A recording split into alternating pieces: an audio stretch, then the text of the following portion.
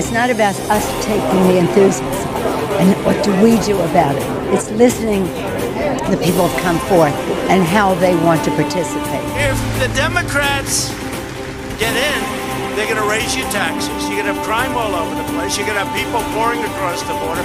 So why would that be a blue wave? I think it could be a red wave.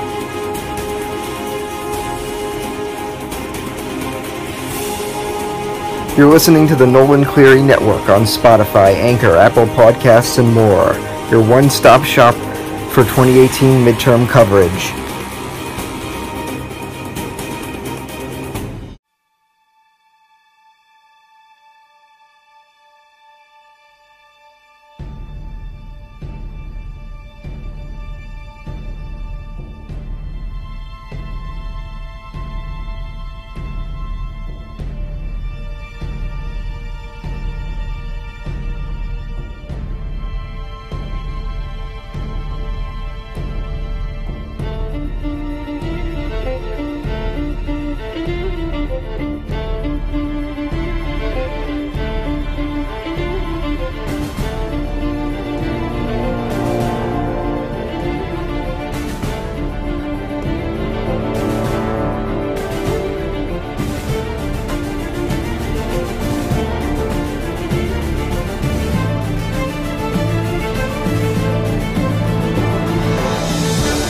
Welcome to Politics Weekly. I'm your host, Nolan Cleary. Politics Weekly is a podcast on politics, news, and principles. This week, a specialist for the George W. Bush campaign joins me to discuss more updates about the Kavanaugh allegations and confirmation, an update in a Texas state Senate race, and more.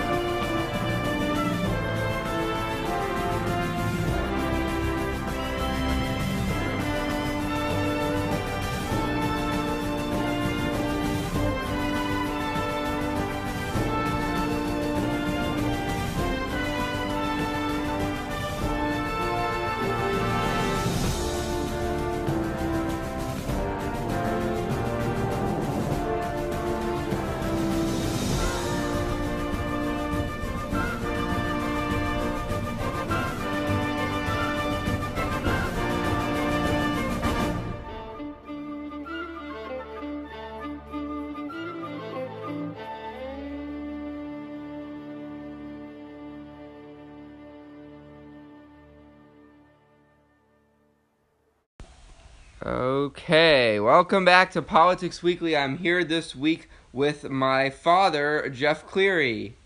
Hi, Nolan. So first, before we get into this week's news, why don't you talk a little bit about yourself? Well, currently I work for a New York State Senator, Senator Kathy Marshon, who represents the 43rd Senate District, and I am her Director of Government Affairs, which means that I communicate between the Senate and lots of municipalities. I also do a lot of her budget work and do some work with constituents.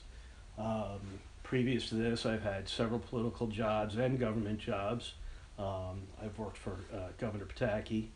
And he was the last. Just to clarify for those who don't know, George Pataki was the most recent Republican governor from New York. He served from 1995 up until 2006. That's correct, and I've been proud to be a part of many local, state, and national campaigns. Most notably, I was honored to be part of the Florida recount for George Bush and Al Gore's attempted theft of the American presidency. Now, obviously, in case you haven't guessed, he is a conservative. Would you identify as a Reagan conservative, or what type of conservative would you? Well, I mean, I certainly was very inspired by Reagan, and I still admire him and his words and his deeds very much. But I've been influenced by a lot of people, including conversations with you. Oh, thank you.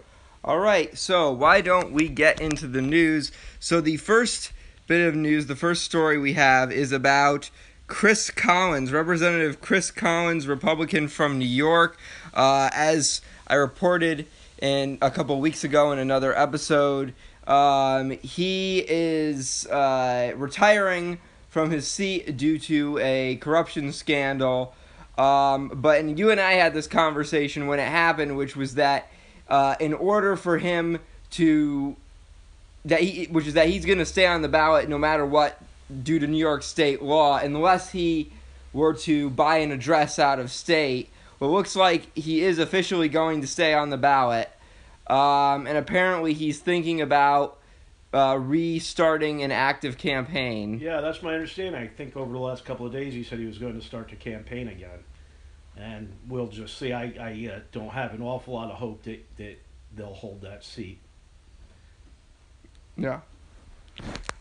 So anything else you want to say on that, or? Well, I mean, he's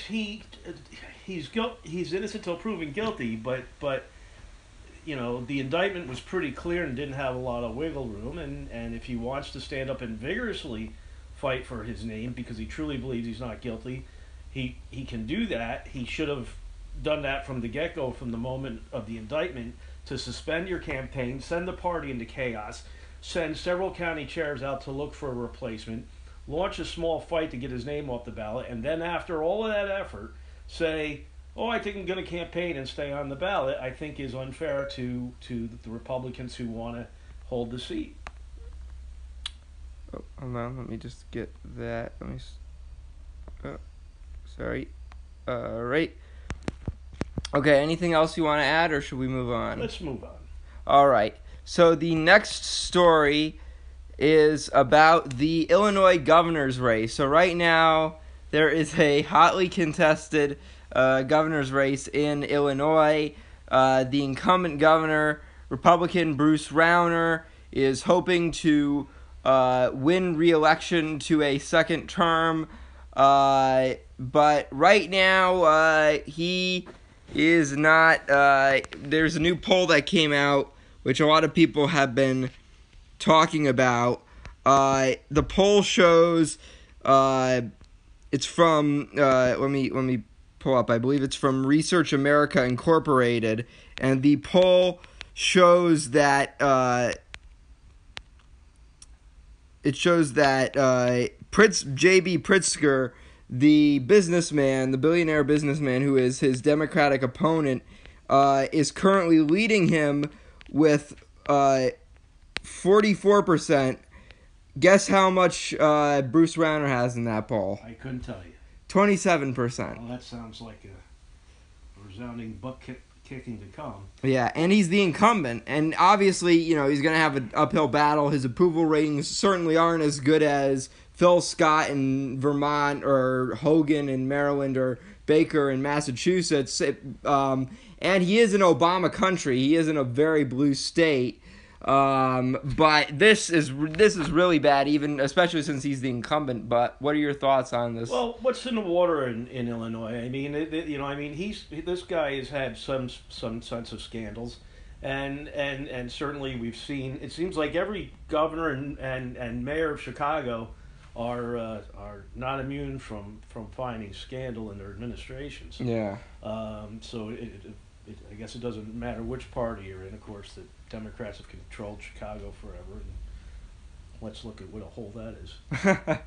Yeah, and that's true. And he got into office 4 years ago because by a narrow margin, because he was running against one of the most unpopular incumbents in the country, Pat Quinn, who came in after the resignation of Rod Blagojevich. Right. But now, I think there was a list that showed that Bruce Rauner is like the fourth most unpopular current governor. That was from a study that was taken about a month ago. Okay. All right. Anything else you want to say? No, I'm good with that one. All right. So then, I don't live in Illinois. Yeah. So am I. So the next thing is about some of the developments in the Brett Kavanaugh investigation. So we reported last week about how I believe her name was Chelsea Ford, I believe. I'm not sure that's right. Something Ford. Dr. Ford. Dr. Ford, she Cynthia, maybe? Let me look up her name. Dr. Ford Kavanaugh. Well, she... Trump tweeted her name this morning. Yeah. Christine Blasey Ford accused Brett Kavanaugh of sexual assault when he was about 17 years old in high school at a party. 36 years ago. She accused him of that. Kavanaugh says he has no recollection of the party ever taking place. Some people have said, we reported on that last week, Kavanaugh has said that he doesn't even recall the party happening. Some people that are skeptics have said, well, if you were drunk, you wouldn't remember it happening. But this has led to a ton of speculation. Last week I had Chicago Liberty on as my guest. He said that it was going to be, well, this was in his words, he thought it was going to be more of a Clarence Thomas, Anita Hill scenario, more so like that than it would be a Roy Moore type of scenario. Those were his words. But now there were more developments because now they delayed the vote. It was supposed to happen, as of the time we're recording this, it was supposed to happen yesterday, but it got pushed back because of these allegations. So now they've given Ford the opportunity to testify the same way Anita Hill did back in 1991. But there have been a lot of mishaps in terms of her like for example, she said she wanted an FBI investigation first to ensure that she wasn't lying. And they said they couldn't do that, and then they offered a deadline. Now it's kind of looking a little bit more like it's going to happen at the beginning of next week. But what are your thoughts on this? Well, first of all, I think it's very much like Clarence Thomas, and it was interesting that she said that she waited 36 years to come forward, and then when she came forward, she was offered the opportunity to testify, and she says, "I need more time." Look, my feeling is this: that Judge Kavanaugh has had a stellar career, and he is certainly entitled to an up or down vote soon. There are no other accusations. Women are lining up to say how instrumental he was in their career. He had more than 50% of the law clerks that he's ever had were women, and to a woman, they all talked about his integrity and his honesty. So while accusations like this are important and should be heard, it's a he said, she said, and it's almost impossible. My understanding is that some of the people that she named as witness have said that they didn't see anything. And we need, the first Monday in October is just around the corner, and we need a full court. So I encourage Chuck Grassley and Mitch McConnell to get a move on with this thing. They offered her a day to come in for a hearing, and if she wants to do so, that's fine. And then let's have a vote. All right. Anything else you want to add? No, I think that's it. All right. So let's get on to the next story then. So the next story, and I'd be interested to hear about this, the Trump administration has said that they will cut the number of Syrian refugees that that America's currently accepting. In 2019, Secretary of State Mike Pompeo said that he would be reducing the number to 30,000. So what are your thoughts on that? I'd be interested to hear what your thoughts are on that. Well, I think that in foreign affairs, which includes the Department of Defense, certainly the Secretary of State, the Department of State, I think that the president has surrounded himself with some very smart people. I have a lot of faith in those people, and while when you look at a situation like that and a decision like that, it's more than just the politics of the United States versus Syria. This is a region-wide issue, and you have to know what everything's going on in all different parts of that region. What's happening with the Russians? What's happening with Iran? What's happening with all the other players? What's happening with our allies? And so, while I don't spend my days, getting State Department briefings, I have faith in Secretary Pompeo and the Secretary of Defense, and certainly I also think that Nikki Haley's doing a spectacular job at the United Nations, and so hopefully the president is listening to their sound advice. Anything else you want to? Good. All right. Okay, so why don't we move on to the next story? So apparently, in the state of Texas, history books are actually going to be cutting out any reference to Hillary Clinton or Helen Keller. Okay. So I guess there's a woman on CNN, and she lived in Texas, and I guess the way it works is the board has some sort of vote on the popularity or the relevance of certain historical figures mentioned in the Texas history books, and if they deem them not relevant enough, they don't, or based on the vote, or something along those lines, then they cut any mention of that person from those books. So apparently Helen Keller and Hillary Clinton did not get enough votes, so now they're going to be cut out of the Texas history books. What are your thoughts on that? Well, I don't know, how I don't know who these people are, who's on the committee, who picks them, how are they chosen? Yeah. What are their backgrounds? Hopefully they have historic backgrounds less than political backgrounds. First of all, Texas is I believe the leading producer of textbooks for the entire United States. Mm-hmm.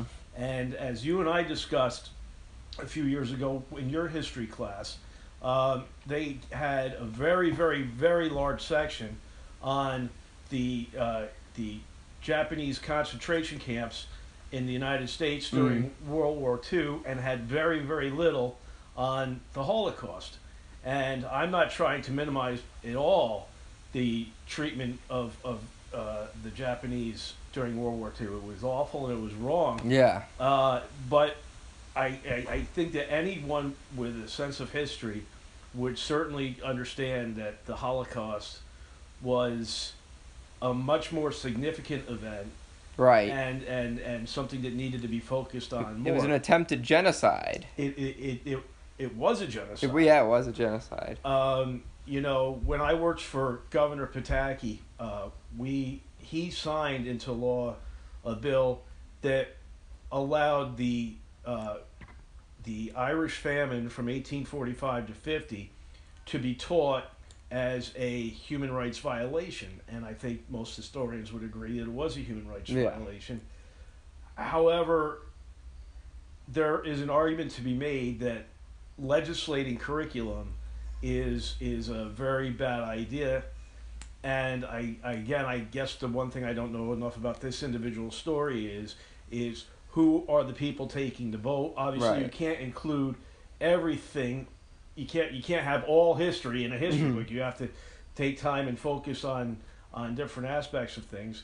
And who did they replace these women with? So if you're going to talk about 10 historical women, in American women, in the second half of the history of our country, who did they replace those two women with? And again, who are these people, and how did they get the privilege to vote on this? Anything else you want to add? I don't think so. All right, so let's move on to a story I think you're really going to like. All right. Joe Percoco. Percoco.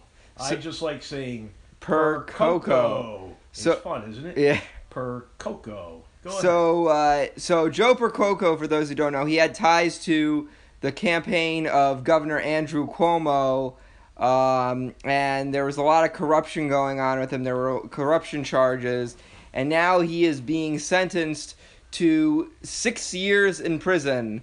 And on the same day, he was the sentencing was given out, Cuomo actually released an attack ad on his Republican opponent, Mark Molinaro, where he attacks him for the pay-to-play. He tries to make him look like a pay-to-play politician, and ends the ad saying, well, we don't need a governor with dirty hands or something along those lines. So what are your thoughts on... I'm sure you have much to say about Joe Percoco, so what are your thoughts? I have a lot to say about Mr. Percoco. Well, first of all, it's interesting that Andrew Cuomo has really tried to distance himself and said, he was an advisor and he was this and that. This is the guy who was called Mario Cuomo's third son. This guy was in the kitchen cabinet. This was the de facto chief of staff to the governor. This guy was allowed to keep his Capital ID card even though he wasn't an employee. There's an awful lot of evidence that he was running the governor's campaign out of the state offices that are the executive chamber, which are also illegal. That he was never charged with any of that because that probably would have led to Andrew Cuomo. We were told and promised by Andrew Cuomo when he came in he'd have the cleanest government in the history of New York, and Todd Howe and other members and Elaine Calieros have both been convicted and are awaiting sentencing. I believe there's two or three more yet to go. So 6 people in his inner circle are going to federal prison. To say nothing of Shelley Silver and Dean Skelos, the former majority leader of the Senate. So we don't have a clean government. Andrew Cuomo has done nothing to clean up the corruption in Albany, and Percoco is, the next poster child. And I've heard that word poster child going back for 30 years. Alan Hevesy was the poster child. So we don't have the most open government, which he claimed we would have. We don't have the cleanest government, which he claimed we would have. So, and yet he'll probably win by 20 plus points. And another thing, do you think that this might negatively affect, if he chooses to run for president in 2020, which most people believe he will?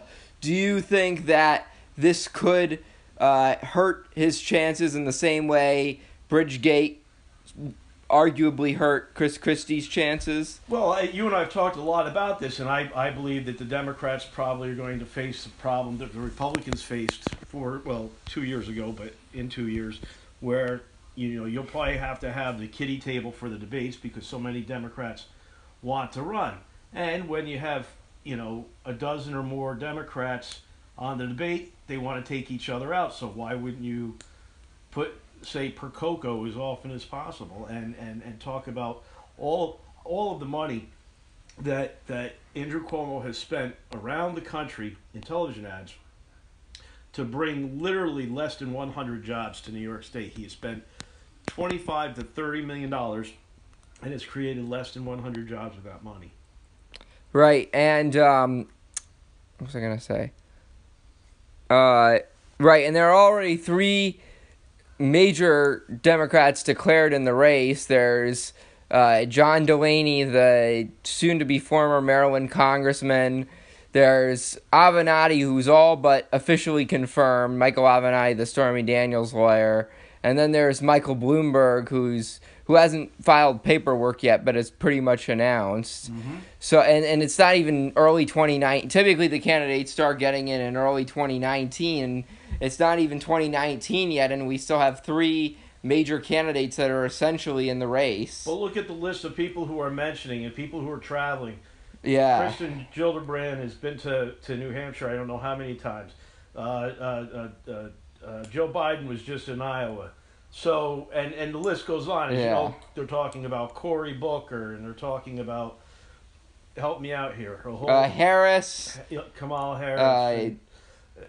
Julian Castro is kind of acting like he's going to run even though nobody really cares. Eric Holder is even sort of throwing his hat in the ring. There's even rumors that Hillary's going to give it another try. Yeah, that's unlikely. Well, but it's all unlikely. But if you maybe Bernie will get back. Well, I don't know. But you know that we know that if we sat here, we could come up with a list of probably between 15 and 20 people, and if only half of them get in, you have 7 or 8 candidates, and yet, so I think yes, if you're one of those 7 or 8 candidates, and Andrew Cuomo is on the stage, you're gonna have to point out his failures as governor.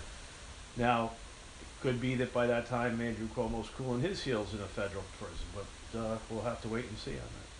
All right. Anything else you want to add, or should we move on to the next? Move right along.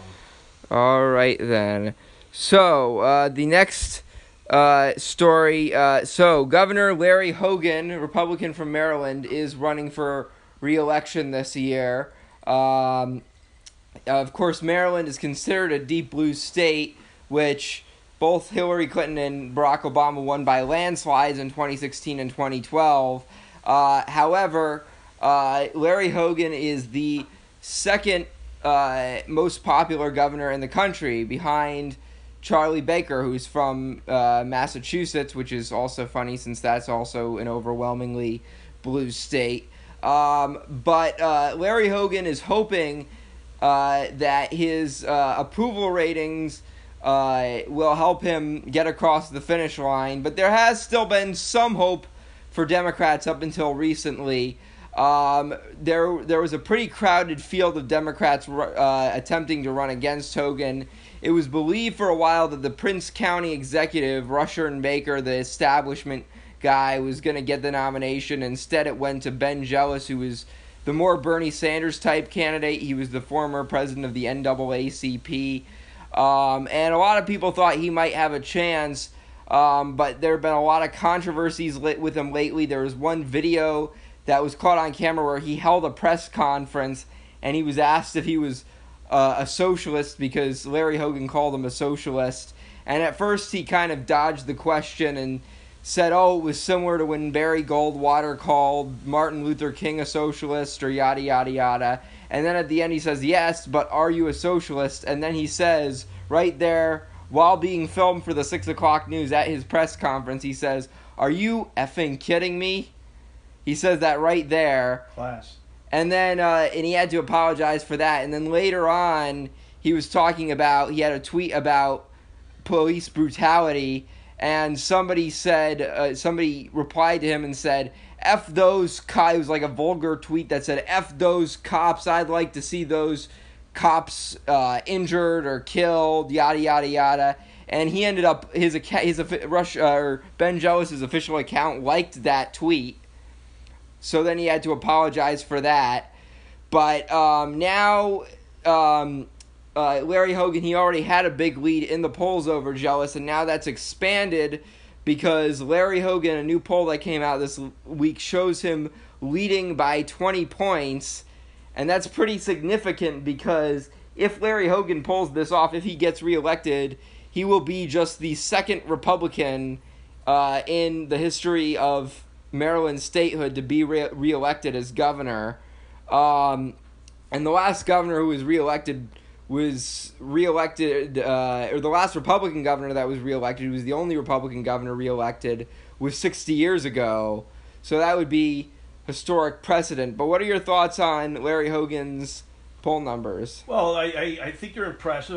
You see in states where there are Republican governors, where there have been Republican governors in blue states, these are not far right-wing people. These are moderates. Certainly, George Pataki was a moderate. People can say that maybe Bill Weld was even a liberal Republican, but these are certainly people, wasn't a libertarian. I'll tell you that he was not. He certainly was not. And these are people who come into government in blue states, and they really do try to get things done, and they try to work reasonably and meet in the middle with the Democrats that they have to work with. And I think the people of those states respect that. And as we see now, and the Republicans went through this with the Tea Party, and the Democrats are going through this now with the hashtag resistance movement. Correct. And so So when you have a guy who is willing to cross party lines, work and move towards the middle and move towards agreement, and then you have the hard left out there screaming that the only thing that can happen, and the Tea Partiers did that too, the only thing that can happen is you have to be 100% in lockstep with them, or they're going to come after you, and that's what the Bernie Sanders people are. So I think that most people who are also tired of the harsh partisanship, are embracing something a little bit more in the middle and what I would consider common sense. Yeah, well, and a lot of them have been going for a fiscally, well, they branded themselves as fiscally conservative and socially liberal. Sure. Yeah, like that's how Charlie Baker got in, because Charlie Baker, I believe, was Bill Weld's protege in the 90s. And then when he ran in 2000, he ran twice. He ran against Deval Patrick. He narrowly lost, and then he won 4 years later. But he advertised himself. He's like, okay, I'm fiscally conservative. I'll cut taxes and yada yada yada. But I'm also pro-choice. Right. I'm pro-gay marriage. I'm liberal on a lot of these social issues. We also know, though, there's other factors out there. And one of the things that we're seeing in New York is there are some very reasonable Republicans in Congress and in other offices in the state legislature, in the state house, and they are getting beat up because New York, the most, Donald Trump is very unpopular in New York. Mm-hmm. So while you have a very reasonable guy like this, I don't know how Donald Trump's polling in Maryland. I suspect not well. Oh, very bad. And that too could hurt him there. Yeah. I think we've seen in certain parts of the country. Yeah. We've seen Donald Trump be very helpful and be successful in helping candidates win. And we've seen him do a lot of damage in some of the bluer states. Mm-hmm. I don't know how is Hogan, how is he handling things like the tax cuts, because we see what's happening here in New York. Andrew Cuomo is saying that this was a war on New York. Well, it was not a war on New York. It certainly hurt the 1%, which I've always heard, is what the left wants, and so I don't know what's the Trump effect in Maryland. Yeah, well, I know Larry Hogan. Well, Charlie Baker is obviously extremely anti-Trump. He even refused to, because he was invited to a rally with where Mike Pence was at, not Donald Trump, but Mike Pence. And he was invited to just come and say, "Oh, welcome to Massachusetts," and he declined that offer. That was how anti-Trump he was. And then Larry Hogan also, he's not as anti-Trump, but he definitely is not a fan of the president. He said he didn't vote for the president. He voted for his father because his father was actually a former congressman who actually ran an unsuccessful campaign for governor of Maryland. I find that behavior, though, I understand what some political people say. If you go out to the airport and say hello to the vice president, that will tie you to the president. Mm-hmm. When Bill Clinton was president of the United States and George Pataki was the governor of the state of New York, there were many receptions around the city of New York. Governor Pataki would go and welcome the president to the state. And he did that also with Vice President Gore.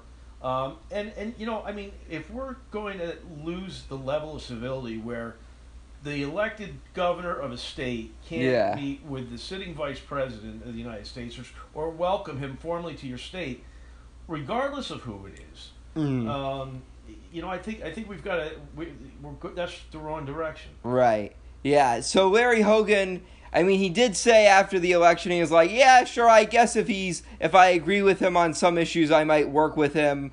But he has different positions on issues than Trump does. For example, on the Paris Accords, he actually kept Maryland in the Paris Climate Accords when Trump withdrew America from the Paris Climate Accords.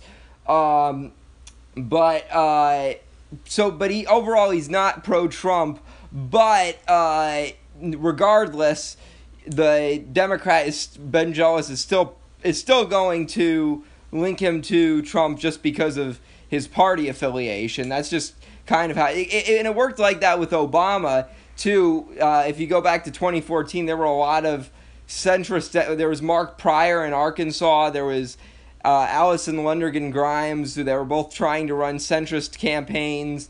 And Allison Lundergan Grimes, and she did a horrible job at this. A lot of people say this is why she lost by as big a margin as she did. She was asked by a reporter who she voted for in 2008 and 2012, and she said, "Oh, well, I think the campaign's about this. It's not about what the past is. It's about this."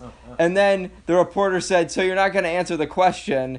And then Mark Begich, who is a vulnerable Democratic senator up in Alaska, somebody asked him the same question, and he just walked away from there without giving an answer. So and that was because Obama was the incumbent president back then, and he wasn't popular in Alaska or Kentucky, right, where they were running. Well, there again, though, so we don't have honest politicians to help you make up your mind. I mean, I've seen that, of course, many, many times. It's actually happening with our candidate for governor here in New York, Mark Molinaro, who briefly stated that he did not vote for Trump, and then has not talked about Trump, and his running mate did vote for Trump. So, right. And to be fair, Charlie Baker, even his lieutenant governor, Karen Polito, when she came in, she was a pretty populist. She was a very populist, very conservative. She voted against gay marriage legalization when she was in the state house. But I think the excuse he made, kind of like Hillary did in the United States Senate. Exactly.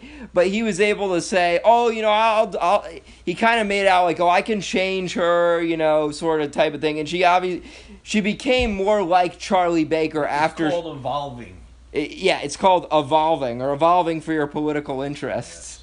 Yes. So I don't know if Mark Molinaro is gonna try and do the same thing. I mean, he if he could commit the miracle of winning, he would.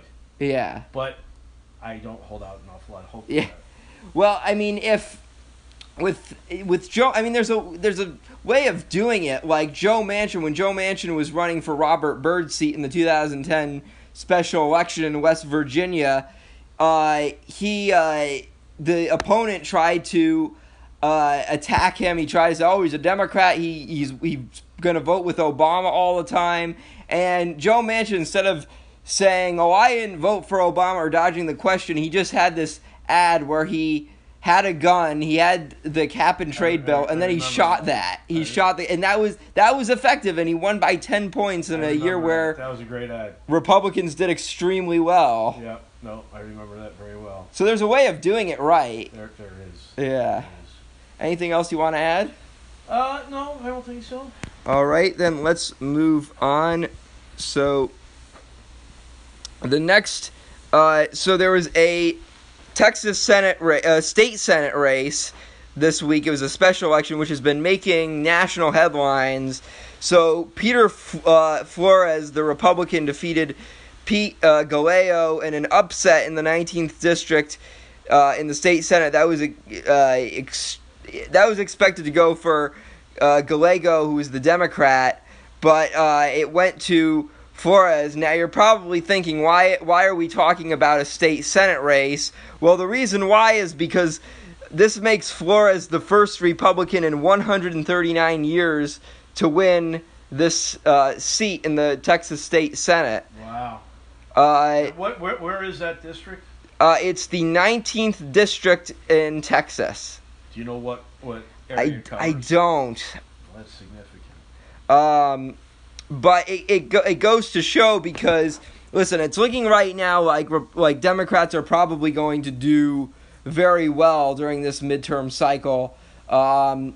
Anything could happen, but just based on history if you look at 2016 or 1994 or 2010 or 2014, the incumbent party tends to lose seats. And right now they are favored in a lot of the polling right now across the country, and a lot of the demographics and the turnout are on their side. But one of the places Democrats were really, really, really hoping to make a lot of gains was in Texas, because Texas for many years was kind of like California to the Democrats in that it was the epicenter for conservative politics. And Democrats were like, oh, if we can win in Texas, or we can at least win some statewide races or some major House races in Texas, maybe we can win anywhere. Right. But the fact that they couldn't hold that state, I mean, obviously right now Ted Cruz is in a tough battle for re-election. But if they can't win that state Senate race, I mean, the fact that Republican was the first Republican in 139 years to win that seat kind of shows that maybe even if the turnout is really good in other states, it may not be as great as they hope for it to be in Texas. Yeah, this is going to be a election. Donald Trump redrew the maps for his election win. It's going to be very interesting. Anything else you want to say on that? I think we're good. All right, so let's move on to the next issue. So we have about 2 stories left. Okay. So there was this woman named Julie Briskman. So Julie Briskman, Julie Briskman, she went viral last year because there's a picture where Trump was in his motorcade, and she biked up to his motorcade and flicked him off. And that photo surfaced on the internet. She got fired from her job because her job apparently, or the company she worked for, donated to Trump's campaign. She sued the company and she was successful in that. But I guess now she is apparently running for office. She lives in Virginia, where Trump is not very popular. But she is now running for office in Loudoun County on the Loudoun County Board of Supervisors. She's facing Suzanne Volpe, who is the incumbent Republican, and now that county is blue-leaning. It's sort of purplish. It's blue-leaning. It tends to go blue in presidential elections, but right now Republicans have a majority on the board. So now she has a crowdfunding campaign page where she says, quote, whether it's standing up for a cause such as our First Amendment rights to peacefully protest the policies of the Trump administration, or working to ensure our children and teachers are given every opportunity to succeed, I do not back down when I see something is not right. That was part of a long essay that was on her page. That was just a significant snippet of it. But what are your thoughts on her running for office? Well, this is really the first I've heard of her, to be honest with you. But what you've told me, what you've informed me. But I think I do kind of remember the photograph, which just tells me that her parents did a terrible job in raising her. But look, we live in a country where thank God we can stand in front of the White House and protest. At the same time, riding up to the president's limousine, she's lucky she wasn't hurt or apprehended, to give any sitting president. I mean, it's just not who I am. It's not who your mom and I raised you to be. I was in the presence of a few motorcades with Barack Obama, and I just didn't do anything. I didn't flip him off. I didn't clap. But I mean, I just think that we talked about it a little while ago, we're going in the wrong direction of civility here. How do we ever, and I get that Donald Trump's a very polarizing person, but so is Barack Obama. Right. How do we get, I mean, let's go in the other direction. Let's tell our kids to be respectful, not only of the president and our government leaders, but each other, no matter who it is. We're not teaching our kids to be respectful to one another. All right. Anything else you want to add? No. All right. So let's continue on to the last story of tonight, and that is something else about Kavanaugh. So I reported on the episode last week that Mark Warner had the Democratic senator from Virginia had officially confirmed he would not be voting for Kavanaugh. Not too much of a surprise since Virginia. This was before the allegations came out. It wasn't too much of a surprise, seeing as Virginia, Trump isn't very popular there. Both Hillary and Obama won that state, albeit by narrow margins both times. But still, it's more leaning in the direction of a blue state. But still, Mark Warner did vote for Gina Haspel's nomination, which surprised a lot of people. So it was that type of thing where it's like, okay, it's kind of a long shot, but you never know. Before that, Sherrod Brown confirmed he wouldn't vote for Kavanaugh. That wasn't too surprising. That's not surprising. But he was in a state Trump won by a big margin, and he is up this year, although he is leading by big margins in the poll. So that was you don't know type of thing. Now we have somebody who a lot of people are actually looking at, who a lot of people thought might actually vote for him, although she did not vote for Neil Gorsuch. Senator Claire McCaskill, Democrat from Missouri, she has confirmed she will vote no on Kavanaugh. This is more significant because Missouri is really Trump country. I mean, he won that state by 20 points, and I think Romney won it by 9 points in 2012. So she said she will not vote for him. And interestingly, the reason according to her, has nothing to do with the sexual assault allegations. According to her, it has nothing to do with that. It has nothing to do with him potentially overturning Roe versus Wade. Apparently, according to her, it's mainly because of his stance on campaign finance reform and his belief that in past writings he's implied he believes that there should be no maximum amount of money you should be allowed to give a candidate. And he's absolutely right about that. And I agree with that. It's your money. You should be allowed to spend it as you please. As long as you have full reporting. Yeah. But apparently she's out. Now, the three Democrats that voted for Gorsuch, Heitkamp from North Dakota, Donnelly from Indiana, and West Virginia, Joe Manchin, have not said whether they will vote for Kavanaugh or not. Doug Jones, who of course has been in the Senate since this year, he's a Democrat from Alabama. He has not said whether he will vote yet, and obviously Collins from Maine and Murkowski from Alaska, the two Republicans, still have not come out yet. But what are your thoughts on Claire McCaskill, a bit more significant? What are your thoughts on her saying she would not vote for? Well, first of all, I don't believe for a second the reasons that she says she's not voting for him.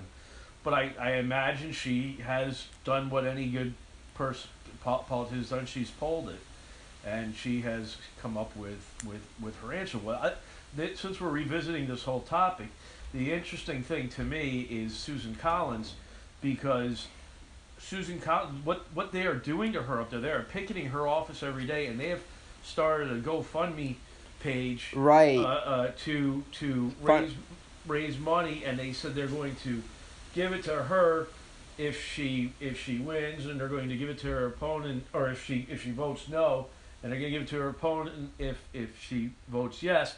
Now, first of all, this is a clear violation of federal election law, and it is also an out-and-out attempt at bribing a sitting United States senator.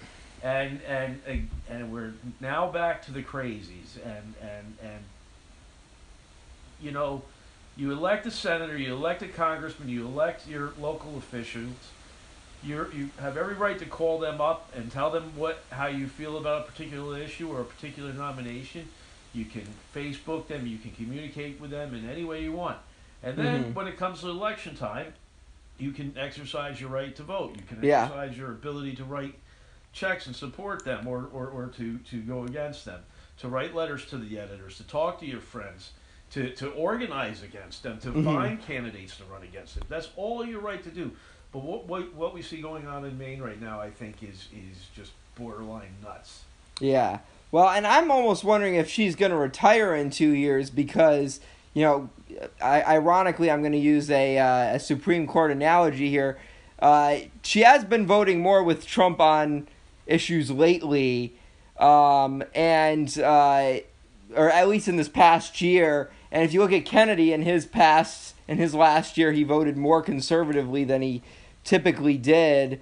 So I almost wonder if she's going to retire for that reason. I don't know. Maybe that's just me. Well, no, you may be right, which just goes to another point that we don't have an awful lot of candidates with the political courage to vote the way they think they should and do what's right for the people of America. They have to put their finger in the air, see where the wind's blowing, and see what's going to help them get elected next time. Yeah. And when we have candidates that start worrying more about America and stop worrying enough about the next election, we'll be again moving in the right direction. Do you think that Murkowski and Collins are going to vote yes on Kavanaugh? I, as we stand right now, not having seen these hearings, not seeing, if you were asking me today, I think I don't know how Murkowski's going to vote, but I do think Collins is going to vote for it. Yeah, I kind of think that because Murkowski is in a red state, I think if Collins were to vote for Kavanaugh, I think Murkowski would probably follow. Okay. But that's just me. What about Manchin? I predict Manchin's going to vote for him. You still think he's going to vote for him? I do. What about Heitkamp and Donnelly and Jones? Heitkamp, yes. Donnelly, I'm not sure. Jones is an interesting one because of the way he came to the Senate. Yeah. So I just don't know. Although as we know, all of these people probably already, but in the next coming days, they'll be in the field polling this issue to see, which way the wind is blowing for them. Yeah. Right. All right. So, is there anything else you want to say before we wrap up? Yes. Go Irish. Well, thank you guys for listening. Make sure to check out the new Election Talk episode that I just posted. And thank you all for listening. Bye.